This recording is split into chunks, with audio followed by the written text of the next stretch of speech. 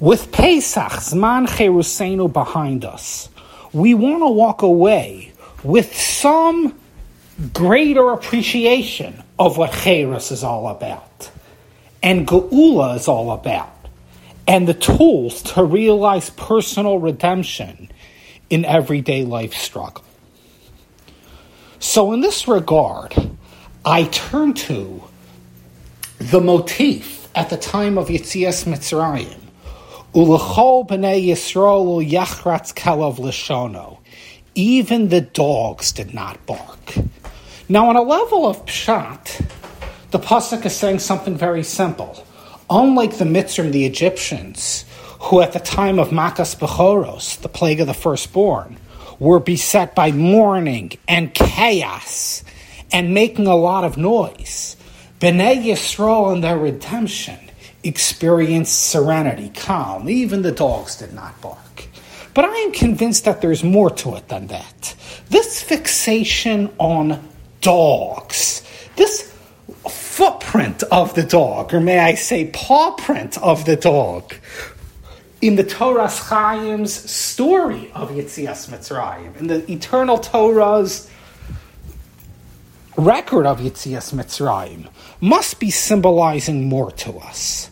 What is a dog about? What does a dog symbolize in Torah thought? And what does that tell us about the messages of Geula and Yetzias Mitzrayim? So to demystify this canine mystery, I turn to a Gemara in Brachos. The Gemara talks about the Mishmaros, the guards of angels, of Malachim in Shemayim, who change throughout the night. Much like Buckingham Palace, where there is a change of guards here on earth, well, the celestial kingdom, much the same, has a change of guard, a change of Malachim. And the Gemara tells us that at each time over the course of the night that the guards change, Hashem roars in mourning over Churban Beis HaMikdash, over the Jewish people's exile. And the Gemara demarcates certain expressions here on earth, certain manifestations here on earth, from which we can discern what's going on in heaven. That when these phenomena are occurring, we know it is one of those changes of the guard when Hashem is mourning the Churban. And the Gemara tells us in the middle of the night, Chatzos, midnight, when the middle of the night guard is changing, what happens at that time is Klavim Tzawakim. The dogs are crying. The dogs are barking. Says Rav Tzadok HaKohen MiLublin, the dogs barking, the dogs crying is a symbol for tefillah, for prayer. That we Jewish people should be raising our voice in prayer, much like the dogs are barking. We too should be mourning Churban Beis HaMikdash, just like Hashem is. Now, on the face of it, it's very strange that the dog is serving as a symbol of tefillah. Why? Well, what does a dog represent in Torah thought? We are told many times by Chazal that the dog's meat of the dog's trait is chutzpah, is brazenness. The dog says, have, give me. In fact, it's interesting. In Eretz Yisrael, where even the children's frolicking and playing reflects words of Torah and aphorisms of Torah. Children do not say, the dog barks rough, but rather they say that the kelev barks, have, give me, in line with this teaching. The dog is brazen, I'm a chutzpah, and it says, give me. Well, that, I believe, is exactly the reason why the kelev, the dog, is the icon of prayer, of tefillah for Geula. To pray for Geula, you need to be brazen like a dog. It is so easy to lose hope, to, amidst the dreariness of Gullus, become complacent and just accept the gloomy conditions and not hope for any better. To raise your voice in prayer takes gumption, gall, chutzpah, brazenness, and say, Hashem, I do not accept this. I want better. I want to thrive. I want Klal Yisrael. to thrive.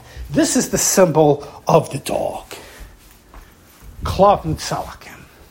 Well, now returning to the story of Yetzias Mitzrayim, a story which hinges on tefillah. The Jewish people were redeemed in Mitzrayim when they raised their voice, when they yelled out tefillah, as the Torah says, Vayanchu b'nei Yisrael min ha'avoda, vayizaku. The Jewish people groaned, they cursed, and they entreated Hashem. Then they were redeemed.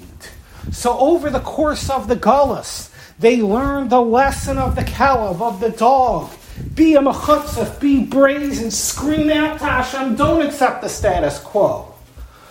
Only upon the time of Geula could they settle down. They no longer needed to yell. Their wish had been achieved.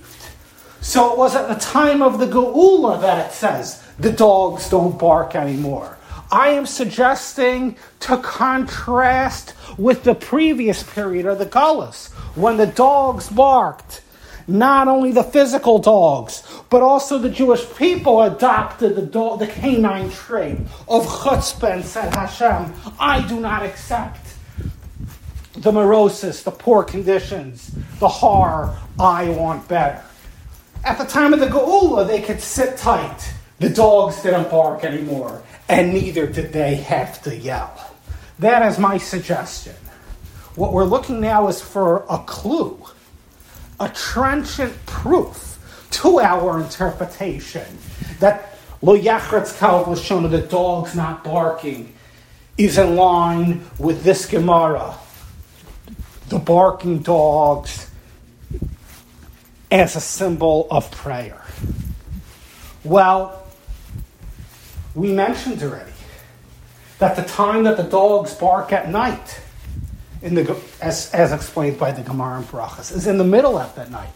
Chatzos, midnight, when the middle mishmar of Malachim changes over. Well, here we have an unbelievable quote-unquote coincidence. It was exactly at Chatzos Halayla, midnight, when Makas Bechoros hit. The Jewish people were redeemed. At that very time, the dogs did not bark. Chatzos Halayla, the very time when dogs are normally barking. Specifically, on that night of Pesach, in the Jewish community, they are not barking in a discernible, standout deviance from the rule. The time that they are not barking is the time that otherwise they do bark. Chatzos Halayla, the time of the middle mishmar. There was a clear and discernible vacuum that night in the lack of barking. Chatzos Halayla, exactly. That discernible vacuum now is readily understood, because the dog's barking was the symbol of the exile. Jews, you need to raise your voice in prayer. You need to be brazen. You need chutzpah. Only now that there is geula do the dogs not bark where they normally do. Do the Jewish people no longer need to raise their voice in prayer? Now, perhaps we are skeptical of this positive imagery of the dog and this suggestion that dogs do not bark indefinitely. Dogs only bark when there's danger. Dogs only bark when there's galus. At the time of the Geula, the dogs are laid to rest, and by extension, we Jewish people are able to lay our yells to rest. Well, we have another Gemara which complements this one so nicely, and thereby lays all of our questions to rest regarding the dog and this understanding that the dogs eventually do reach peace, eventually stop barking. Because the Gemara says in Bava Kama, Klav and Bochim, if dogs are crying, it means Malach HaMavos here. It means the angel of death is in the city. Dogs do not bark without a reason. Dogs bark because of their deep spiritual sensitivity. They metaphysically perceive things which man cannot. They see danger. They see the devilish face of the Malach HaMavos staring down at them. And that's why they're barking. However, continues the Gemara when Eliyahu Hanavi be here, when Eliyahu Hanavi's in the city, Klav Mesach, and then the Klavim laugh. When there is Geula, the dogs don't bark anymore. The dogs are happy. So here we see the behavior of the dog, to bark or not to bark, is directly congruent with the state of Geula, no Geula. Well, now we can own for ourselves the Yetzias Mitzrayim story. The dogs cease to bark only at the time of the Geula, because dogs of all creatures perceive the pendulum shift between tragedy and triumph. And why the dogs? Because the dogs, as we're explaining, are representations of the way the Jewish people have to respond to Galus. They are brazen as we need to be brazen. And say, I do not accept the exile. I will scream like a dog until the hope of Geula materializes. And then I will seize my yell. I will seize my bark. So the upshot lesson of this powerful imagery, the dog, the kelev, and everything this teaches us is, as we face struggle in life, as we face our own goals, and we all have it, we all are dreaming for personal liberation. We all have baggage from the past. Some of us are struggling with relational struggles. We are not where we want to be vis-a-vis others and our nearest and dearest. Some of us are not where we want to be in terms of our midos and our personal behavior. Some of us are in unfortunate work environments, are experiencing bullying, which is a major problem in the adult world as well. We're not where we want to be on many different fronts. Well, the key to personal geula beyond Pesach in our everyday life is you need to be brazen like a dog. You need the audacity to hope, not to accept the status quo, but to say, Hashem, I want better and I insist on better. I'm going to yearn, I'm going to long, and I'm going to raise my voice not only in protest, but in prayer, in tefillah. I have emunah, things could be better, and I accept nothing less. The audacity of hope is the key to Geula, not only national, but the key to personal redemption as well, as we learn from the dog, the indelible footprint, or may I say, paw print of the Kelev in the story of Geulas Mitzrayim.